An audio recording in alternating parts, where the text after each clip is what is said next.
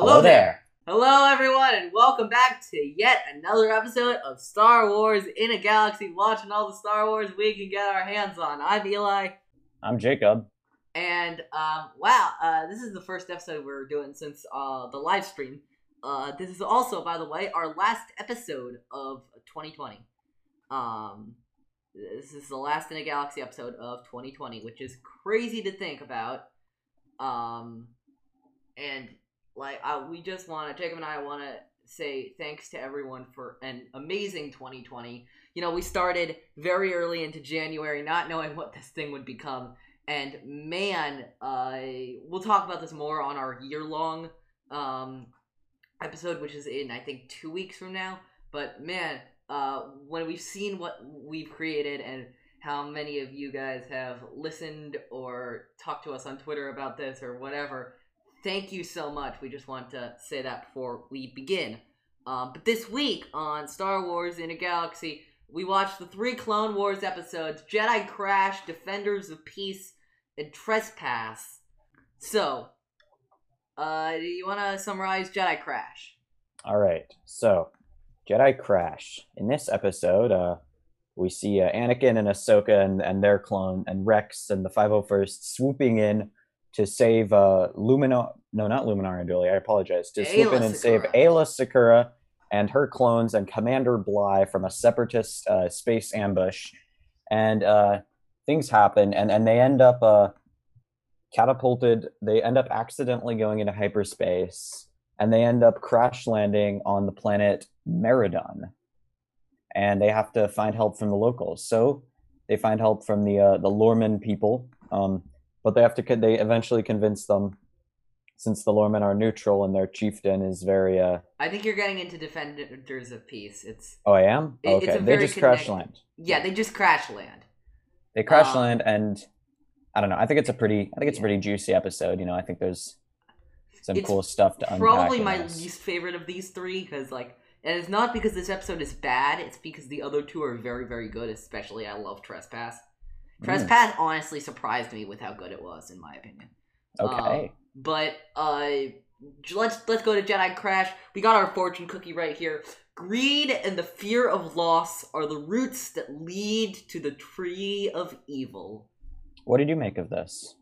I thought it was a little bit overcomplicated. I said, I tried to simplify it up. I said, instead of greed and fear, then the fear of loss are the roots that lead to the tree of evil. I said, greed and fear of loss are one step down the path of evil. That seems like it's kind of saying the same thing, though, don't you I know, it's just do we really have to make it that long? You know what I mean? I guess. The longer version sounds a little clunky. That's just me, though. That's me being ultra nitpicky. Haha, clunky. Haha, clunky. Oh, no. I'm McClunky, am I right? Oh my gosh, I'm becoming a McClunky fanboy. It's happening. It's happening. I love it so much. You know, I think this fortune cookie is kind of unfortunate because it doesn't really, I feel like it doesn't connect to the episode too much, and I think that's weird considering how on a philosophical level and on an intellectual level, I feel like this is one of the juiciest episodes we've had so far, and there's so much to unpack. But I think it's trying to sort of cast the light a bit on the argument of are you trying to save one person that you love dearly, or are you trying to save the lives of many more people, even if that means a trade-off, and how that argument kind of, and we see that played out, we'll talk about that in a bit, how that kind of affects Ahsoka and Anakin. But I think they could have picked something else, but I don't think it was the worst fortune cookie. Yeah, I think it's pretty tied in. Yeah, it's good. I don't really have too much of an opinion. I think it's a little bit McClunky, but petition to call anything ever again on In a Galaxy McClunky instead of clunky. Oh gosh. I think we're gonna do it. It's gonna be the new Mozelle watch. Oh no. Anyway, so so Anakin, to save everyone else, absorbs quite a bit of fire, literal fire barreling at him. He takes a hit. That should have killed him. like legitimately should have killed it. He has main character syndrome, so and of course we know he's protected for Revenge of the Sith, but that legitimately should not have have survived that. Also, I don't know if you noticed the rip from Vader in Empire Strikes Back. Plot every course along their last known trajectory. Yeah, I did get that reference. I love that reference. And there's another reference right after that. The breathing mask that Anakin has on to survive. Hear the noise it made? I know, that was a cool... That is some good foreshadowing. I know, I was like, that is some good stuff. In case you guys aren't catching up on it, aren't picking up on it, the breathing mask that I just spoiled it, that Anakin uses to survive his accident sounds like Darth Vader.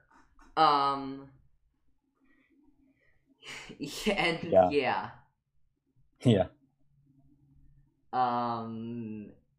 Definitely crazy. Yeah. And so they crash down on Felucia. We see Ahsoka has clearly, let's just say she's clearly inherited Anakin's penchant for crash landings. Oh yeah, 100%. 100%. Yeah. How do they walk away from that? I don't understand. There's so much in Star Wars. There are so many. The crash landing is, to be completely honest with you, probably the fourth trope in Star Wars. It's the ship getting blown up, crash landings, dressing up as the enemy, and vents. Those are the four. I think we found 100%. Our fourth official one. Yeah, absolutely. Yeah, absolutely catastrophic crash landings that they easily walk away from. Problem. That's gotta be it. I'm pretty sure there's a joke in season 2 of the Clone Wars, which we'll get to soon. It's there's Obi-Wan and Anakin we never do anything my way, Master. We crash the ship your way. Yeah. Definitely. That's actually from an episode I love. I'm really excited to get to that episode. Season 2 is called Bounty Hunters. It's maybe my favorite adaptation of the Seven Samurai into Star Wars, including The Mandalorian. All right. But yeah, I'm looking forward to that then. Enough of that sidetrack. Let's see. Do you want to talk about the? Do you want to get into the main meat of this episode? The whole Ahsoka has to leave Anakin behind with Rex to go look out for food and all of that stuff. Well, before that, I guess I want to mention a few things I had questions about that I wanted to bring up. First of all, I think that I've been paying attention a lot to the visuals lately. I'm not exactly sure how this has come about, but I'm an absolute sucker at this point for the background art, for the landscapes, the skyscapes, the planets, the big wide shots. I don't think you're the only one. I think Filoni's a big sucker for that. Yeah, I know. You can see it in Rebels. I was watching a little bit of Rebels all today. Of his sketches and all of the Filoni picturesque stuff have all these vast landscapes and quiet imagery. The one picture everyone talks about from the Jedi is the shot of the moon and the silhouette of Ahsoka holding Grogu. Yeah. You know what I'm talking about? Filoni loves that picturesque, vast, lush landscape. That's his thing. I think George does that too, but I think that's very much. That's a Dave Filoni thing. Yeah, 100%. Yeah. So I think also I'm really surprised that we don't see the super battle droids with the RPGs and the rocket packs make more appearances in the Clone Wars. Me too. That's literally something I wrote down as well. I'm like, those seem super useful and efficient. Why do we see them literally nowhere else in the entire show? I thought that perhaps it must be an economics thing, that rocket fuel is probably pretty expensive, and the Separatist droids they run on the model of well, hopefully we'll have more droids than the Republic has blaster bolts, So yeah, but if they really valued their droids, I will say this: if they really valued their battle droids that much, then maybe Grievous would stop killing all of them. Yeah, definitely.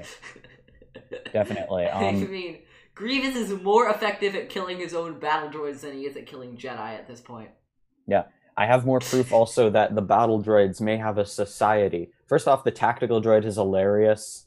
with the way he drones on. He's like, "This is taking too long." I think that's, I don't know. I'm a sucker for droid humor. I don't, it's super Me low too. hanging I fruit for actually the have proof creators. that, like we did the whole with Jared a couple episodes back about battle droid sentience. I Yeah, have proof that they're not as sentient as we may think. Not this episode, but the next episode, really. Defenders of Peace. All right. You know, But yeah, I absolutely love the tactical droids and their sense of humor. I think it's just great personally. Um, but I think I have some more proof that the battle droids might be a bit more sentient or just it gives them more humanity. We see a droid, despite being supposedly programmed to be super expendable and unthinking, say with quite some trepidation and fear in their voice, I may say, "But sir, there are still hundreds of droids on that ship. We can't open fire." So I don't know. I maybe I am a little bit too I don't know. That seems maybe I'm a little shaky bit at too best. ensconced with that idea, but That I don't seems know. shaky at I best, mean, it's but kind of joking, but I and I think I like to think that perhaps there's more to battle droids than we realize. yeah. That now we're gonna get into the Jedi, not the Jedi, the Ahsoka having to leave Anakin behind stuff. Yeah. Okay. Yeah. What are your thoughts on this? Because this is So kind of where the philosophical meat of the yeah, episode so starts. Ahsoka has to leave Anakin behind, because he is injured, and they have to go find help, and all of that good stuff right there. And I don't know. It seems to me that Ahsoka's learning the wrong lesson here. I feel like I did I think she had to leave Anakin behind so they could go get help? Yes, but I think the philosophy behind why was a little messed up, and this is where I have my issues with the Jedi. And again, I love the Jedi. The Jedi are my jam. That's what I love in Star Wars. But the Jedi at this time have, I think, attachment completely wrong, because because Ayla is the main person who has to convince Ahsoka of attachment's weakness. But I don't think attachments are inherently weak.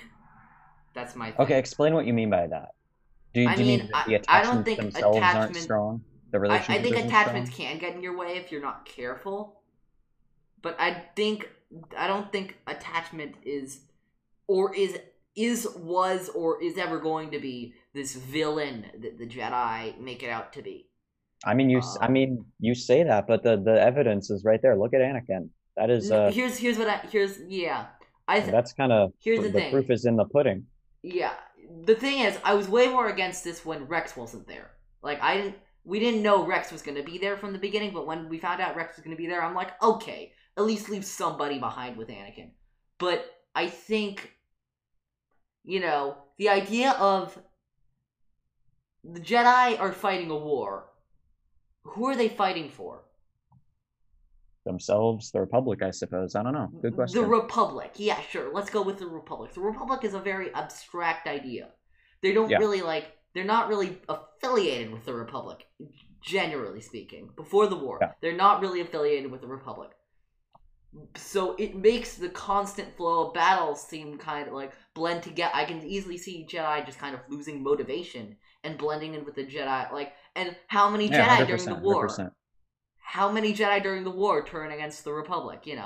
Barriss Offee does it later in the Clone Wars. Pong Krell does it later in the Clone Wars. And what do they say? Specifically, Barriss. Jedi Council are all hypocrites. All the Jedi want is violence. And That's what she says, yeah. maybe the violence would be more worth it to people. Maybe the fighting would be more worth it to people if they had something to fight for. If they had someone to fight for. I'm not just suggesting romantic relationship either. Like, if they had friends who they had in the Republic that aren't Jedi. Anakin. Anakin is such an extremely effective fighter. And he is fighting for someone. He's fighting for his wife, his secret wife. I think Um, that's not only he's fighting for. He's fighting for his idea, the Republic. He's uh, fighting for the Jedi of course, Order. and they're all doing that. But Ahsoka, I think Anakin. I think the most effective thing he's fighting for, I think the thing that keeps driving him, is his wife. So you think that the Jedi would have been more effective warriors if they had had compassion. Yes, yeah, I do. Interesting. Okay. Again, I think they'd have to like really control how the attachment works. I think uncontrolled it could lead to so many problems. But if they did it right, I think attachments could actually benefit Jedi. Interesting. All right. That's just my personal opinion. I also think that that's why Luke's order failed in the sequel trilogy. Really? Took Ben away from his parents. I mean, he took all the other Jedi. You know, we see in the Rise of Kylo Ren comics. Sorry, I'm ranting. I'm going on. But we see there's a bunch of other Jedi students training with Luke. Ty, Vo, Hennix, some of their names. And they're all taken away from their parents. Luke has seen firsthand how attachment can save someone from the dark side. And he's just repeated the old Jedi's mistakes. Okay, interesting. Interesting idea. Sorry, what were you gonna say about this? Did you? Okay, I thought this episode was really interesting because I like the theme of Ahsoka being, as you say, torn between Anakin and helping the rest of the group, and when we see Ahsoka not wanting to shut off the power because it will endanger Anakin's life support, but Ayla making them shut down the power because, of course, that's how they're gonna save that's how they're gonna save the rest of the group. I think that shows kind of how Ahsoka is taking after Anakin in fighting, in maybe tying into what you said about Anakin kind of fighting for Padme and being very attached to Padme, and then we see Ahsoka being very attached to Anakin. We see that kind of become and their operational style where they're willing to risk many people for for the person that for like a group of people, a person or a small group of people who's very important to them. Like I think it opens up a very interesting discussion when where's the Ayla Secura quote? She says, "Don't lose 1,000 lives to save one life." First of all, what would Anakin say to that? I don't clearly. Yeah, Anakin that's the problem with that. What do we see Anakin do? What do we see Anakin do with his wife? What do we see Anakin do with Padme and the nightmares and oh my gosh, he kills children. That's just so bad for Anakin. Anakin he is not kills happy. Children to save his wife from dying, which he inadvertently does anyway. So well, yeah, not good for Anakin. Not good at all. Not good at all. If you watched our live stream that we posted part of in our last episode, Anakin killing younglings came up a shocking amount. Yeah, it's such a meme at this point. It's frightening. Yeah. I feel like that's an interesting dilemma. Like, how do you weigh risking many lives to save one life, like the Jedi repeatedly do with Anakin and all their rescue missions, even if that, and then how does that become more complicated when what if this one life that we see has the potential to save many more people because it's someone as powerful and dedicated as Anakin, or any Jedi for that matter. There's a train metaphor. I forget the train. It's I know it's a part of the TV series The Good Place. The Good Place, yeah. Where you derail, where you can kill one person to save 10 people on a train by diverting a track, and do you do it? Yeah. It's like the trolley problem. The trolley, that's what it is. There we go. Yeah. So it's totally the trolley problem. Yeah. Yeah. It's an interesting question. I like them asking that question. You got a lot more philosophically out of this episode than I did, I think. I my guess so. philosophical stuff comes out of Trespass. I'm very excited about Trespass. Um, All it right. yeah, it That'll is. be interesting. It You know, surprised me quite a bit. yeah, and I think another thing that we see, I think this episode is interesting because we kind of see the same struggle being borne out in Ahsoka that Anakin has a lot, which is how do you balance like the individual versus the group if you're so attached to the individual. Should we go on to Defenders, or do you have more? Yeah, let's go on to the Defenders of Peace. Okay. Fortune cookie is when surrounded by war, one must eventually choose a side.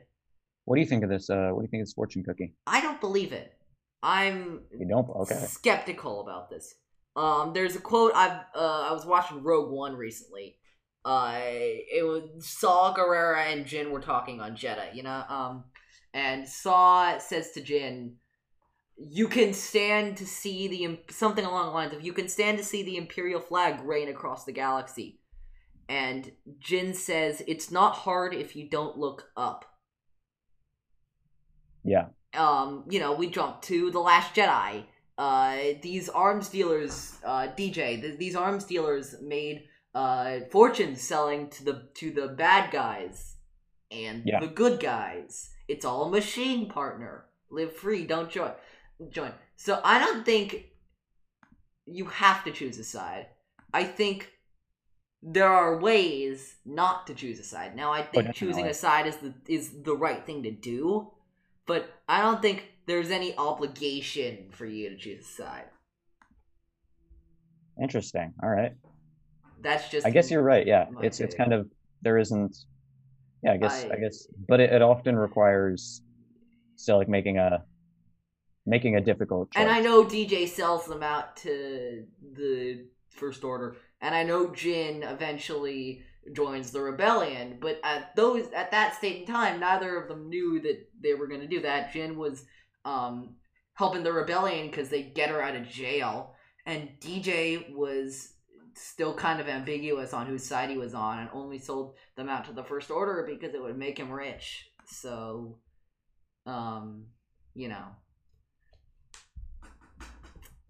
that's just my take on it. I will say, here's a low-hanging fruit that I love. This is some great low-hanging fruit right here. The main antagonist of this episode is named Lock Durd. Lock Durd, yeah. Who is voiced by George Takei, who is Sulu on Star Trek, which is, believe it or not, the first time a Star Trek actor has appeared in Star Wars. The first time, really? Wow, that's surprising. Time. Yeah, I would have assumed there'd be more overlap. It would happen sooner. Yeah, no. I guess not. But I love George Takei as Durd in this. I love him. He's great. I think he does a good job of making Durd almost cartoonishly evil. Like, you know what I mean? But kind of in a funny way. Like a little bit over the top. It's clear that Durd is like. Yeah. Like he's also, not did the you top notice brass that for a reason. Durd was before the testing of the defoliator tank? Durd was standing up on like a platform and with the battle droids down, and he was basically doing the Hux speech, which of course is a reference to Hitler in. Oh my gosh! No, don't make me talk about that. I thought that was very heavy-handed. I know this was before Hux, but I literally wrote down in my notes, "Today is the last day of the Republic." Last day of the Lurmen, more like. Yeah. But I like that reference. I think that the Lurmen Village gives us the opportunity to talk about the Lurmen kind of their view of things. You know, their chief is super duper pacifist, kind of almost aggressively neutral. Like he doesn't. Yeah, I used the word aggressively somewhere here. Let's see. Where does seems almost too insistent on wanting to be peaceful. Yeah. I like the dilemma in this episode about, you know, he literally says to Aayla Secura's face, Jedi are no peacekeepers. And after only half a season of the show, I can't say I disagree. You know what I mean? Yeah, I guess I do. Jedi have not been very good at keeping the peace, and have only been pretty good at fighting wars at this point. Yeah, I think that's kind of like that's kind of just explored in this episode, and I think that's interesting. Yeah. It's an interesting message, because it's basically saying, yeah, fighting is worth it if it's for a cause you believe in. That's what this episode is. Yeah, I think that's a fair. That's a fortune cookie right there. I think it brings that's the better fortune cookie. Fighting is worth it if it's for a cause you believe in. Yeah, I think that I think that we see the theme that the Star Wars creators love to go back to, which is, are the Jedi and the Republic good or not? Are they peacekeepers? Have they overstepped their bounds? Are they warriors? Are they losing their way? All that good stuff. But I'm gonna be honest, it gets tiresome after a while. Like it is an interesting question, and I think that it is very juicy, and there's a reason they keep going back to it. And it is a very interesting topic, I think, and a question that you can discuss a lot. But I feel like after a while, it feels like to quote Luke Skywalker, it feels like that was a cheap trick. It's like, oh, they don't know what to do, so maybe they're just maybe that's why they're playing the it feels like they're just playing the moral ambiguity card. Yeah. I will point out that the only reason it felt old in an episode, for example, like On the Wings of Kira Dax from The Bad Batch, is because they'd done it so many times before that. And what episode did they start doing that? This one. You know what I mean? So This one's technically the first one. We only say it's tiresome now because we've seen all the other ones after it. Oh, absolutely, absolutely. I think that that definitely it's definitely not a knock against this episode, to be sure.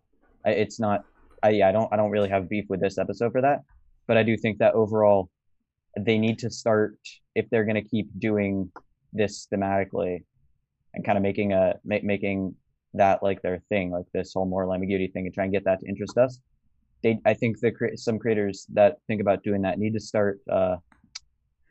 They need to start kind of broadening it and start to add something else to the discussion to make it a little deeper and to just to vary it up a little bit, because it ends up being kind of the same questions, the exact same questions over and over again. And, I think that I think the discussion between Aayla Secura and the Chief is really great. Yeah, between Aayla Secura and Tiwat Ka, that's in the medical tent. That's a great discussion. I think even if you're not going to watch the rest of what we're talking about, definitely just watch that one scene for sure. Yeah. But I think that is one of the more interesting permutations of this theme. But I gotta say, it really is starting to get old. A few years down the line, and we start. Yeah, I understand. It feels like it's probably also you gotta remember it's because of the rewatch and all of that. Yeah, it is a rewatch. You're right. But I get it. Here's my thing about battle droids maybe not having as much sentience as we think they do. All right, fire away. Do you see what they do to that village at the end of this episode? That is true. It's vicious. I mean, literally, my notes say that's the other great thing about having mindless battle robots as villains. They will literally do anything. Like, let's compare it to another scene that has a very different result. The attack on the Jakku village at the beginning of The Force Awakens. One of those troopers actually does wake up. FN2187 actually does wake up from the atrocities that they're committing. Oh yeah. Who could forget? But there's no opportunity for the battle droids to learn and develop and wake up. We see that in the season 7 episode, Unfinished Business, where Mace Windu stands on top of that literal high ground and says to the droids, I've killed thousands of you guys, and I will kill you all the same, but I will let you go if you just drop your weapons. And none of them do it. None of them do it. This is 3 years and 7 TV seasons of the battle droids just being swept aside, and Mace says, hey, I'll let you go if you just drop your weapons, and they don't do it. I mean, it's in their programming, but like, Yeah. you have to admit the fact that he does that does seem to suggest that the droids in Star Wars they're more than just machines maybe at this point. Even some of them only a little bit, I feel like that kind of reinforces the idea. If even No, but Mace none of them Windu do is, it. That's the thing. well, they are still robots, but Yeah.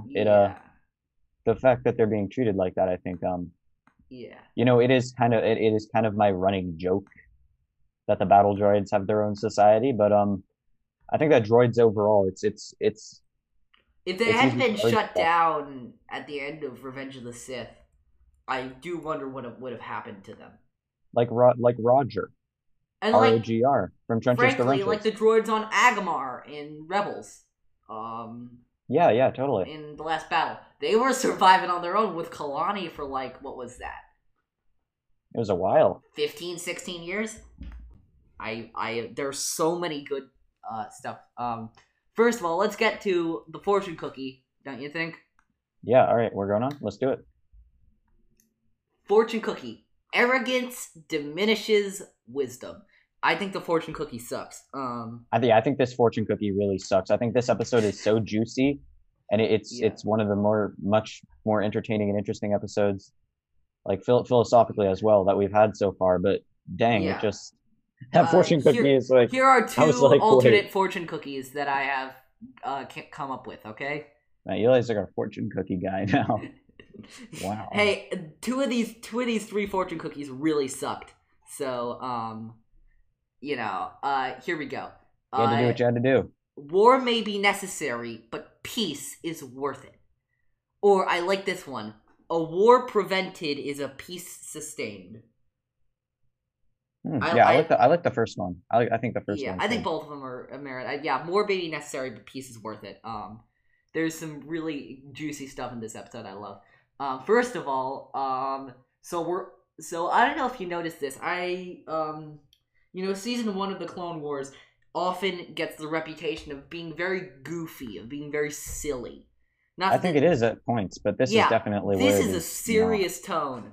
I noticed this is serious tone switch in this episode, and I loved it. I loved that even now at the end of season 1, we're starting to get into these deeper storylines that have more consequences and moral ambiguity and all of that stuff. I don't think there was any moral ambiguity in this particular episode, though. Not moral ambiguity, but like moral questions and questions about ethics and all that kind of stuff. And like, oh yeah, definitely. First of all, 100%. did you notice clone helmets on spikes? Yeah, I thought that this entire episode felt like a. Oh, sorry. Go on. Did that remind you of anything? Not in particular. Oh yeah, it did remind me of the Stormtrooper heads on Mandalorian. spikes, Mandalorian, season 1. Yeah, I felt like this. Yeah, go ahead. Sorry. This entire episode felt like an allegory for imperialism or maybe colonialism in the world. Yeah, I think there is a lot of stuff there. I have another idea for theming for this episode, but I definitely see a lot of the Talls are treated like Native Americans were a couple hundred years ago. It does seem like they even call them savages a couple times, which seems a little. There's a ton of I can get into it more later when we start to go through the episode. But yeah, there's a ton of stuff. Yeah. So, but what is your take? I'm curious to hear what you think. Yeah, I definitely see the imperialism ones, but I love actually. So it's funny. We'll get into this later. I want to go the episode through, but I'll mention to you when we get a little deeper into it how I think this episode fits better with Defenders of Peace than Jedi Crash does. Oh, interesting. I think it's a bet. I think if you watch these two in an arc, I think it would actually be better than Defenders of Peace and Jedi Crash, because they're kind of the opposite if you really think about it. Yeah. And I love it. I love what it says about war and the price that we pay for it. I also want to mention Pantorans. I love the Pantoran Society, and I wish we got to see it half as much as Mandalorians. We've gotten to see so much Mandalorian stuff and they were introduced in Clone Wars. You know how many episodes we got with Pantorans in the Clone Wars? How many? One. Two. Two. What's the other one? This one and Sphere of Influence from season 3, which is a Oh. really good episode as well. What is it about Pantoran society that interests you? I don't know. I just think they have some really cool characters. I love Senator Chuchi. I hate Senator Cho, but I love to hate Chairman Cho. And then the next guy they get as chairman is a guy named Chairman Papanoida. Ah, and he's a baron. I thought he's a baron. He's also a chairman. Oh, okay. He's also the chairman of Pantora after Chicho's death in this episode. He, believe it or not, Baron Papanoida was in Revenge of the Sith. Yeah, and guess who plays him? George Lucas, right? George Lucas. It's actually funny because his daughters, Katie and Amanda, play Papanoida's daughters in Revenge of the Sith. And they're also in the Sphere of Influence episode, too. Chi Ikwe and Chamanwe Papanoida. Wow. Sorry, I'm so excited to get to that episode. Sphere of Influence is a really good episode. Really? And it's also standalone. It's standalone, too. So it's not part of any arc. Good point. But anyway, enough about that episode and on to this episode. There's a lot. So let's talk about Chairman Cho. He's a very fascinating character to me because he seems so set in his ways. He seems so willing. You know, there's this quote I wrote down. Senator, I am willing to fight and die for my people. Yeah, but I think the important thing about that quote is that he's trying to guilt Ryo Chuchi, the other. He's trying to guilt Senator Chuchi into following him. I think that's really a commentary also. Well, also I think that's about the commentary on nationalism. Now, no one wants to be seen as unpatriotic, so people will go. They'll go with some really crazy ideas and really crazy initiatives because they don't want to be the patriotic one. Actually, here's the quote I will get from this episode. I wrote this down at the end from Hamilton. Dying is easy, young man. Living is harder. It takes a hero to die for your people, but it takes a true hero to live for them. Yeah, I think that's an interesting quote. I'm not quite sure what they meant by it. I think maybe they could have phrased what they were trying to say a little better. But overall, it's a really it's an interesting idea that martyrdom isn't always the ultimate isn't always the ultimate form of service. Yeah, especially if we'll get to so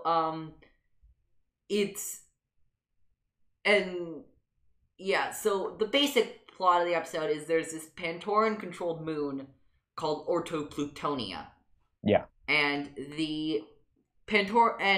Chairman Cho is so dead set on controlling the planet because he thinks it's property of Pantora, and it's occupied by these people called the Tals, who he thinks of as savages and uncultured, so he thinks that he could just wipe them off the planet. Like that, can I just say that? I think the Tals are badass. The Tals are cool. I like them. I think we should see more of them.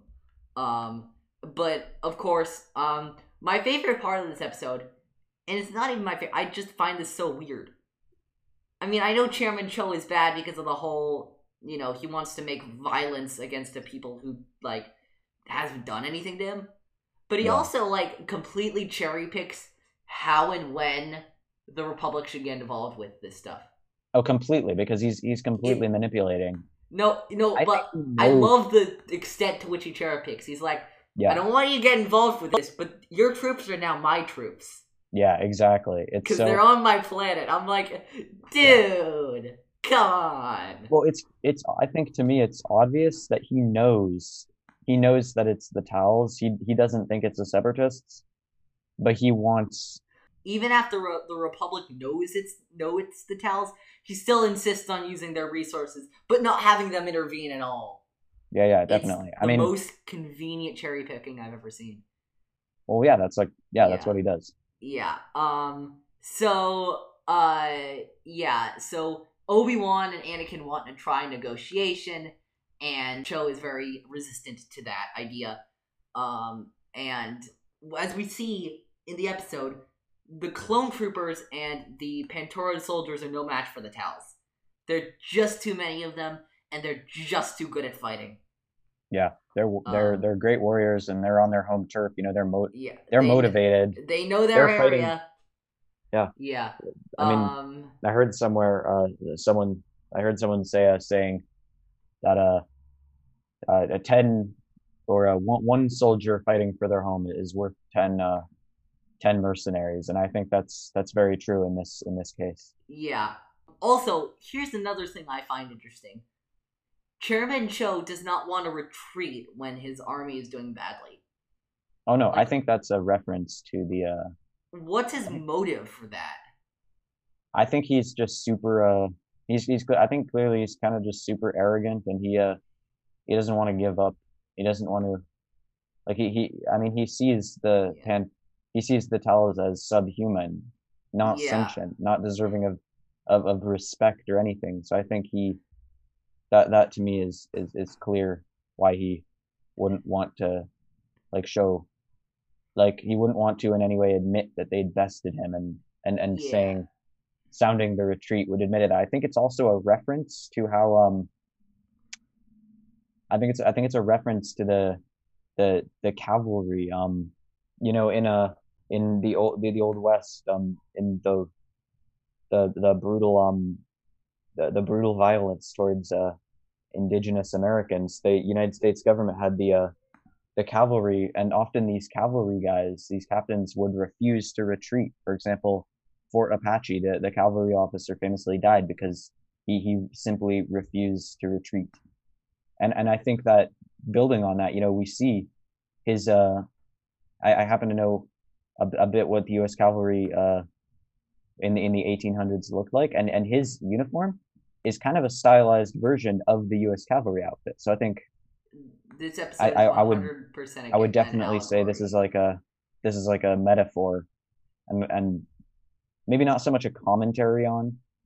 At least it's a metaphor of the more new, more humanitarian way of looking at the events of colonialism and imperialism. I also think there's probably a touch of Vietnam here, just because George Lucas was very inspired by Vietnam. Like the whole being outnumbered in a territory that's not your own, going there for ambiguous reasons, not everyone agreeing on why we're going there. That seems very Vietnam inspired. Of course, I'm not denying the Native American and the United States government parallel to it, but I also think, you know, George grew up in like the Vietnam War times, and I think there's always a bit of Vietnam in a lot of the stuff he's talking about.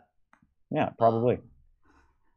Yeah, one of my favorite lines is when Chairman Cho is about to die, he says, "Peace never. I died for our people." And I love the idea that he thinks he died for his people, but what he really did is he died for his vanity. Yeah, and he died for his and his unjust ideas. He died for nationalism, and he died for basically like he died for like pretty much racism in Star Wars space. He died for like the most straight up space racism that we see in Star Wars. Oh, absolutely. Yeah. No kidding.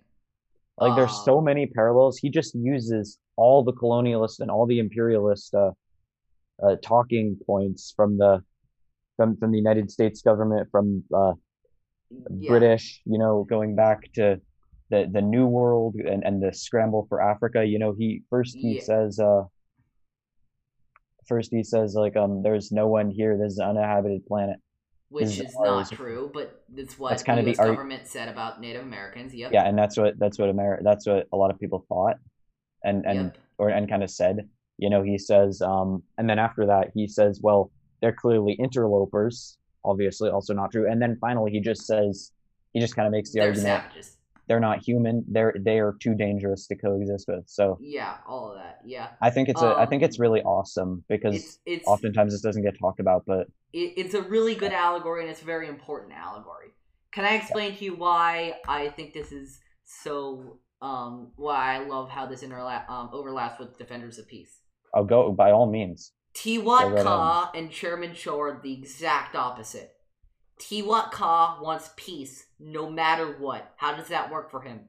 His planet gets taken over by the Separatists who test their defoliator tank on his people.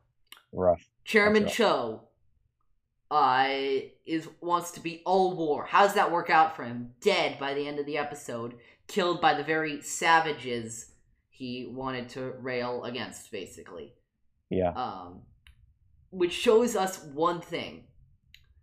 Neither of the extremes in a story, in a franchise where all you hear about all day and all night, what you hear, the light side and the dark side, good and evil. What do we see? All peace is not sustainable, and all war is not sustainable.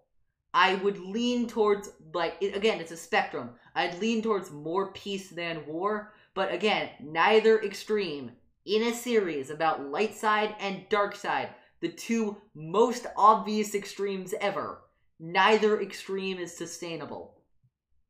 Yeah. All peace does not work. All war does not work. But I do think the ultimate thing is this. There was a minor controversy a while ago.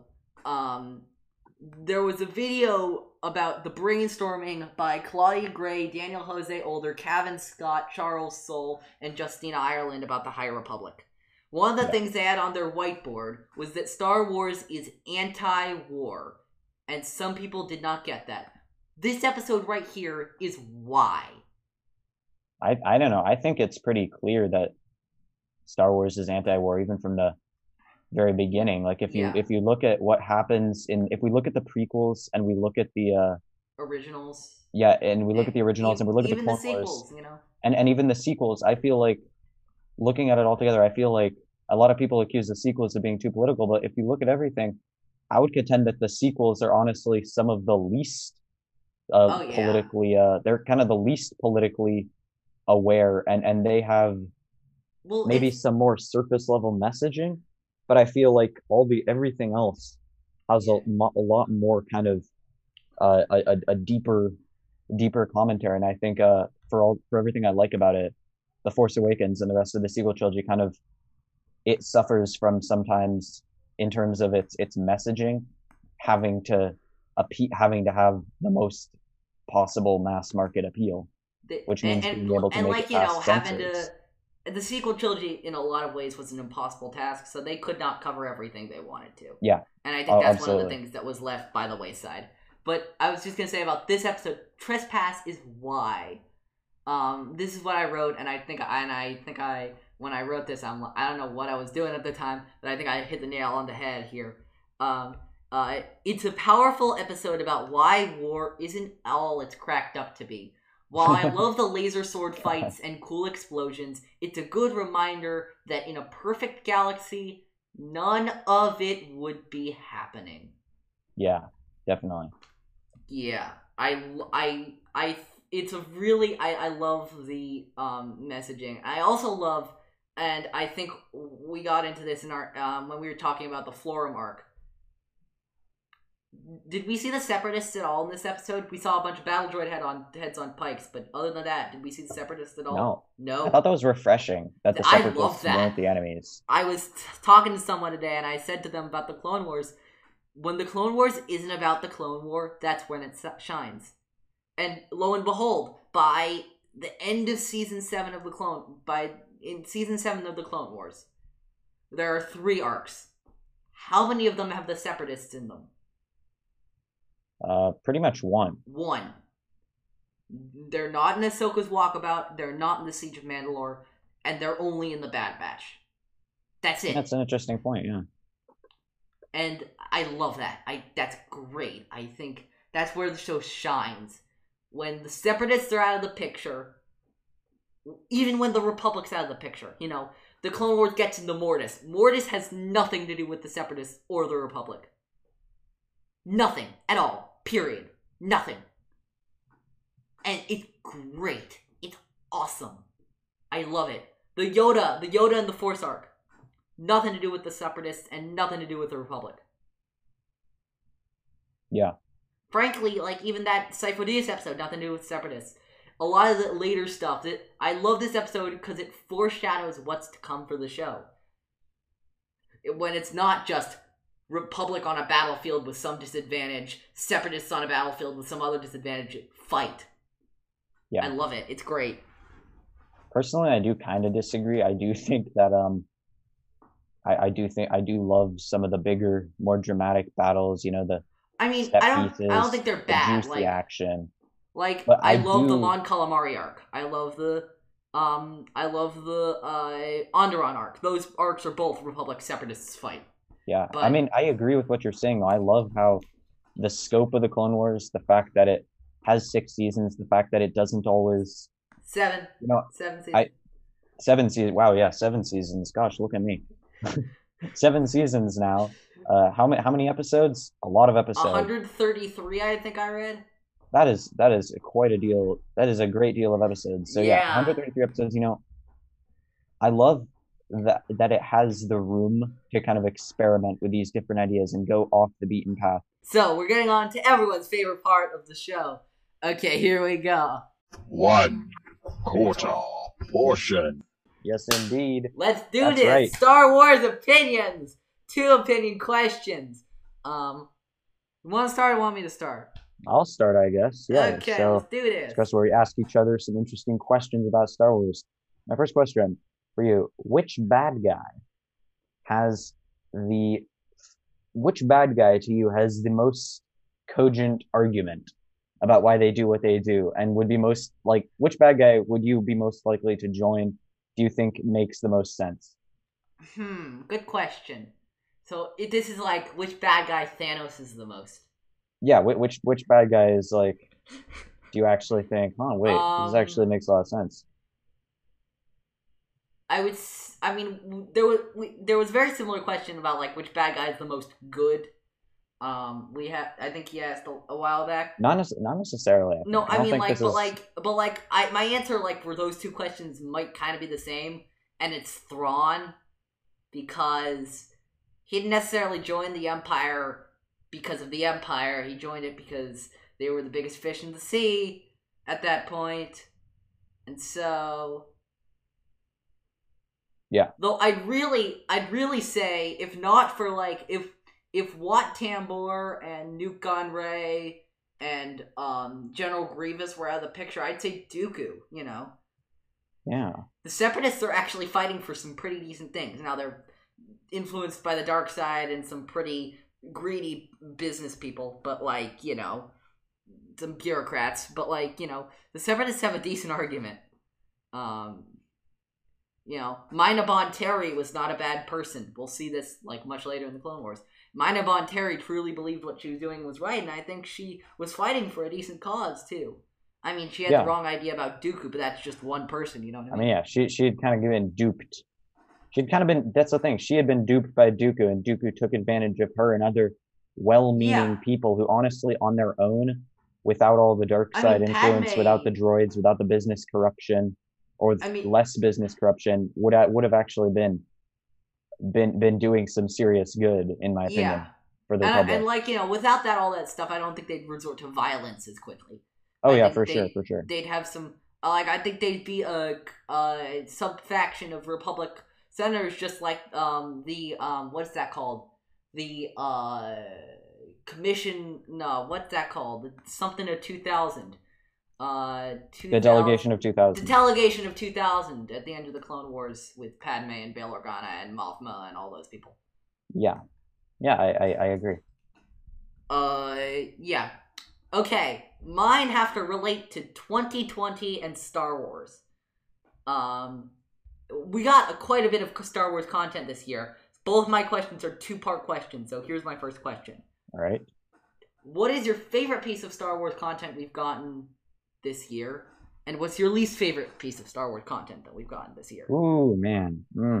That is a good question. Oh, wait, actually, you didn't answer your own question. Oh, I didn't. Oh, you're right. Should I do that? Yeah. Go ahead. Okay, so who do I think is the most cogent villain?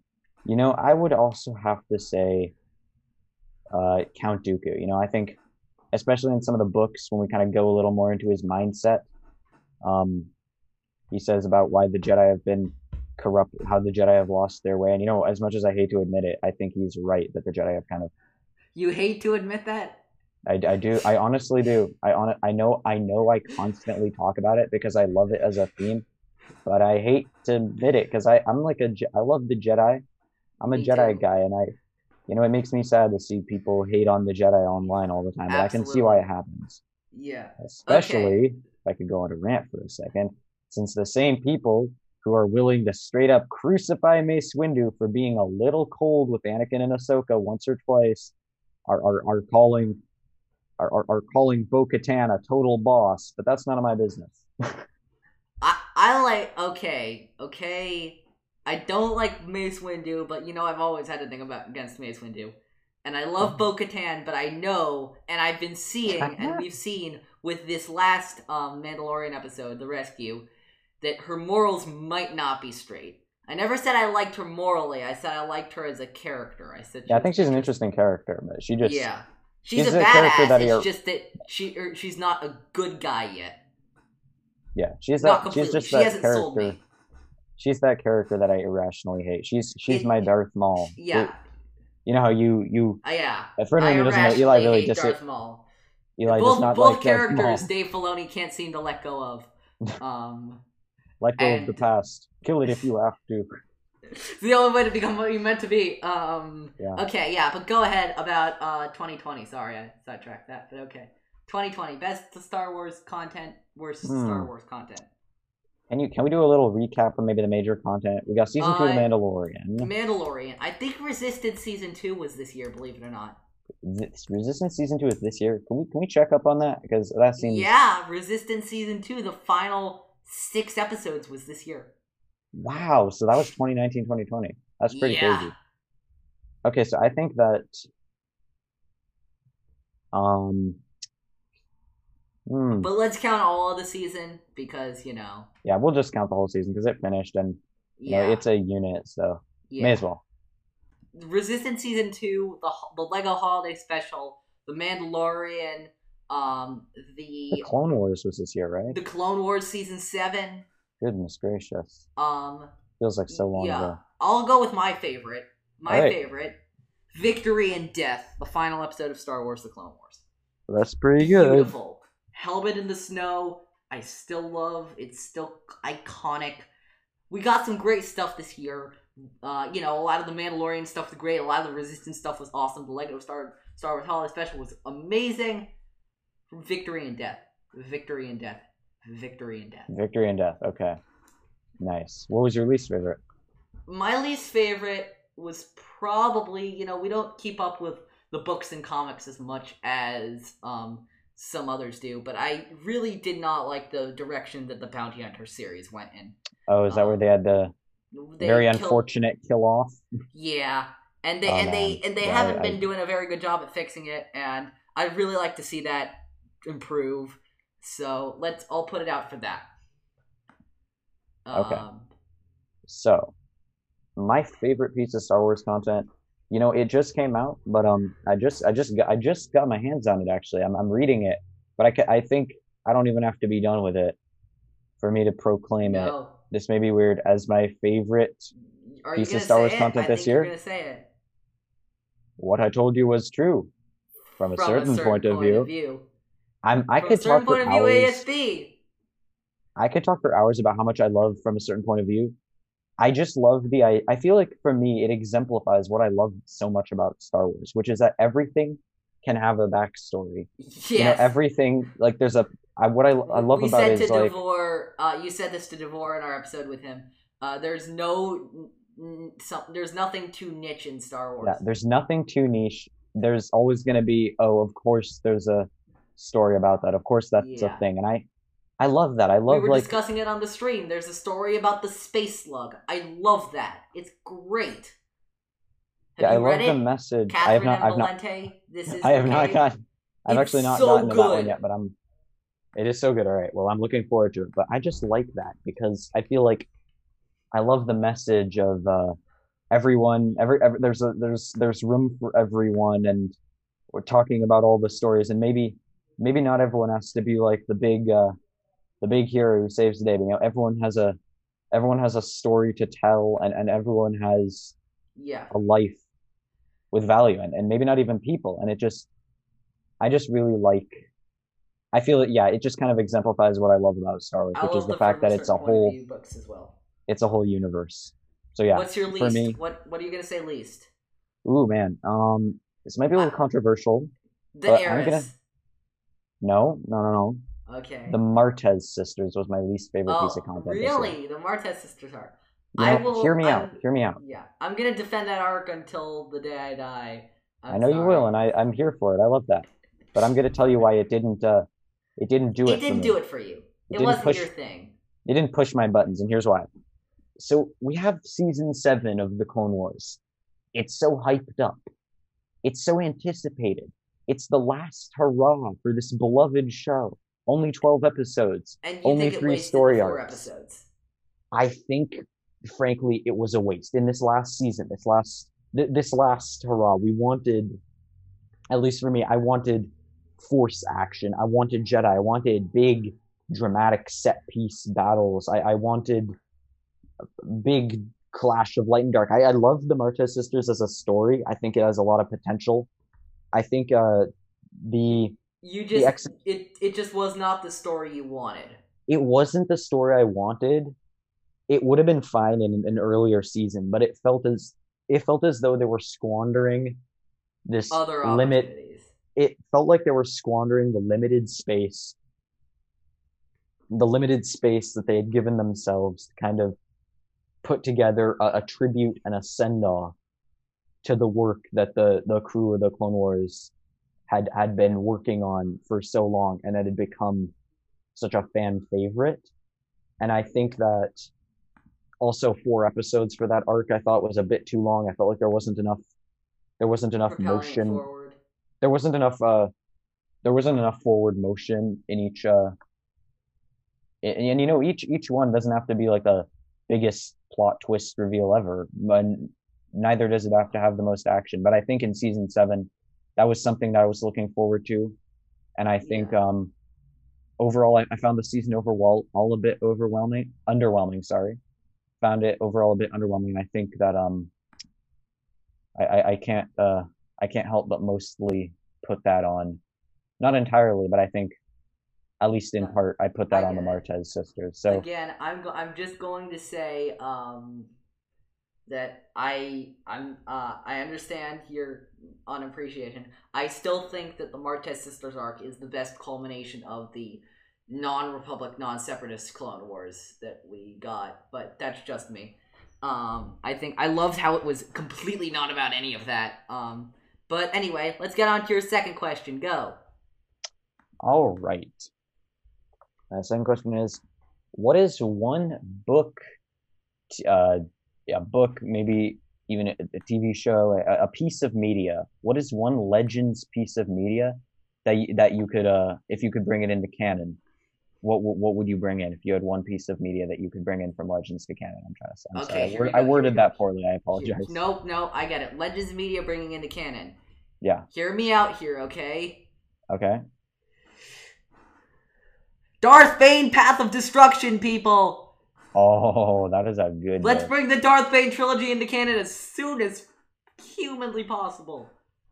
I like that. I really like that choice. I haven't read as much Legends books as I would like, fewer than I would admit to I for how have much I not read enjoy that much Legends Legends. either, but the Darth Bane trilogy is quite possibly the best bit of Legends in me. That and the Darth Plagueis book, which is kind of a soft sequel to the trilogy, are those 4 books. If the entire Legends was just like obliterated, and you could only say like 2 things: Darth Bane trilogy and Darth Plagueis. That's all you need.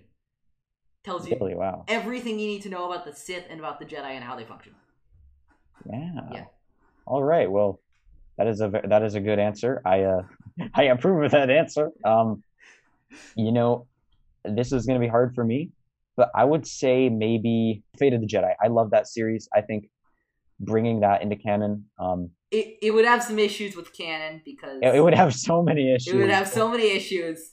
But I like just think that having I just think yeah. that that is the Luke Skywalker.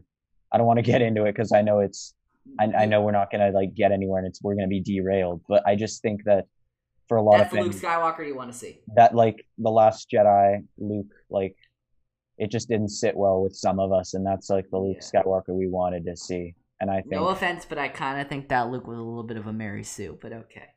I mean, a bit, but you know, he's the I know he's Luke Skywalker, but he gets a little bit too overpowered. He like manipulates black holes, and that was 15 years ago. Like, well, are yeah. we really sure we want this? You know, either one, either continuity also has its problems. You know, And like, you have we Rey and got that Kylo and Luke a little Palpatine, bit. and we have You Rey got and Kylo and Palpatine doing what they do in the Rise of Skywalker. So you know, I think either way you're gonna have some problems, but and overall, that's what I would want to see. yeah, and And also Luke I and the Dark love the Troopers in Chapter 16 was a little bit of that Luke.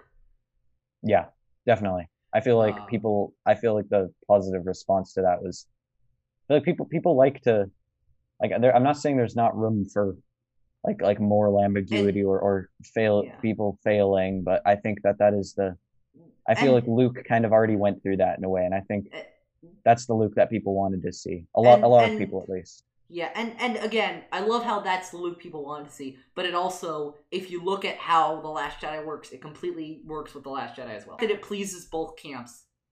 I Yeah, like that. yeah, I like that. Okay, here we go. Second We two-part can question. still come together Yeah, sometimes if we want to. a little bit, if we want to. When we really try hard enough, When we we can really do it. try.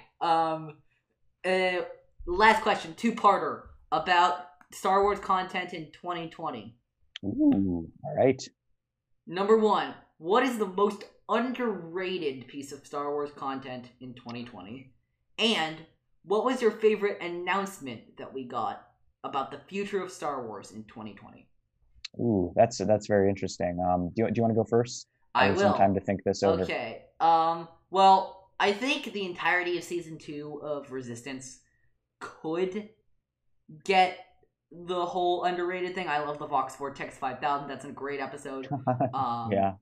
there's some other great episodes. The final episode, what is that, of Resistance? Now I need to look at it. I had this up. The Escape is really good. Rebuilding the Resistance is good. The New World is very good. Uh, the Relic Raiders is very good. There's a lot of great episodes of Resistance. I'm gonna have to give this to something else though. Here, it might seem like a weird pick for underrated, but I think The Marshal, season Mm, 2, episode 1 of The Mandalorian gets my pick for the most underrated Star Wars content of 2020. all I right. think people underestimate how incredible of a season opener that was. Like, What did you like about it so much? what I loved is it set up season 2 as a yeah, they totally dared to do that season. You know what I mean? Like, they wouldn't dare to bring Cobb Vanth into The Mandalorian. And then they did.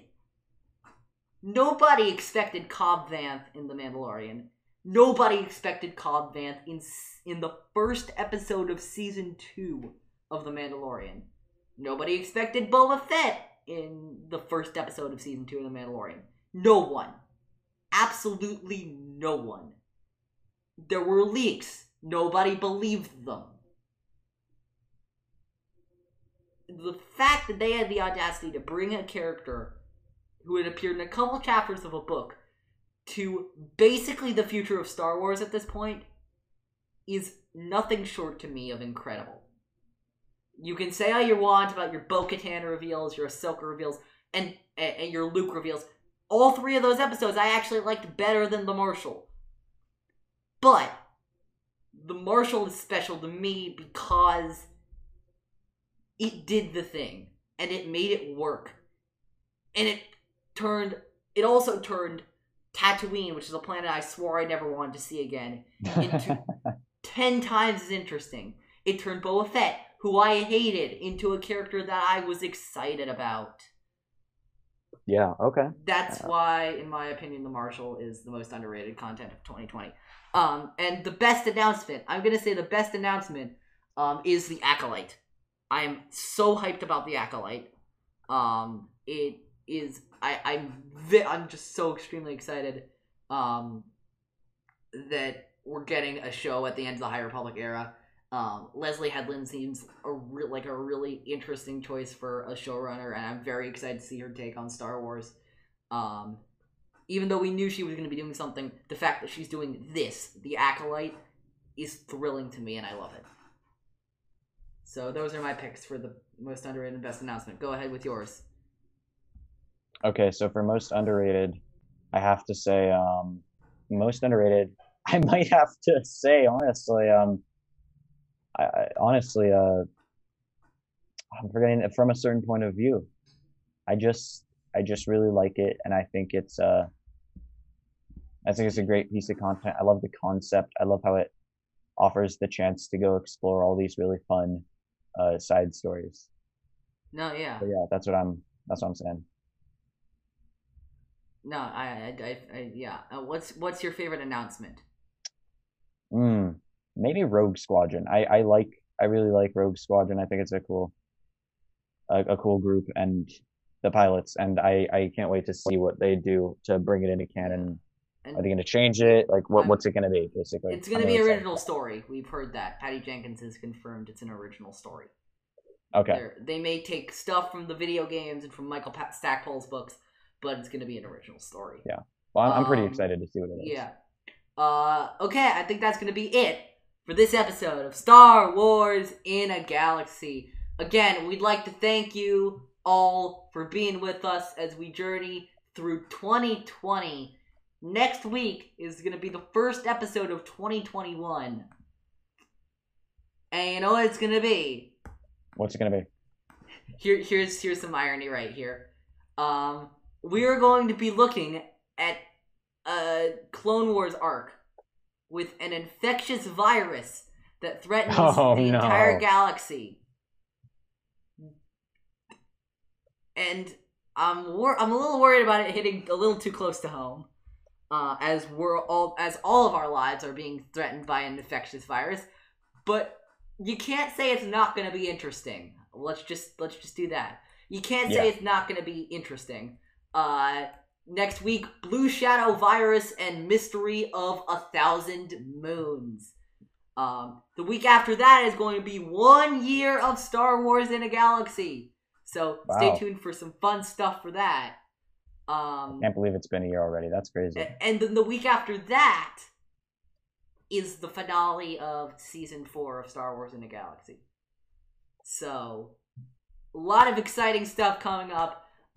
Make sure in the meantime, check us out on Anchor, Spotify, Apple Podcasts, Breaker, anywhere you get your podcasts. We will be there. Follow us on Twitter at In the Galaxy Pod, Instagram at Star Wars in a Galaxy. Check out our YouTube channel, Star Wars in a Galaxy on YouTube. I'm Ochi at OchiFan327 on Twitter. I think that's it. Until next time, may the Force be with you. Always.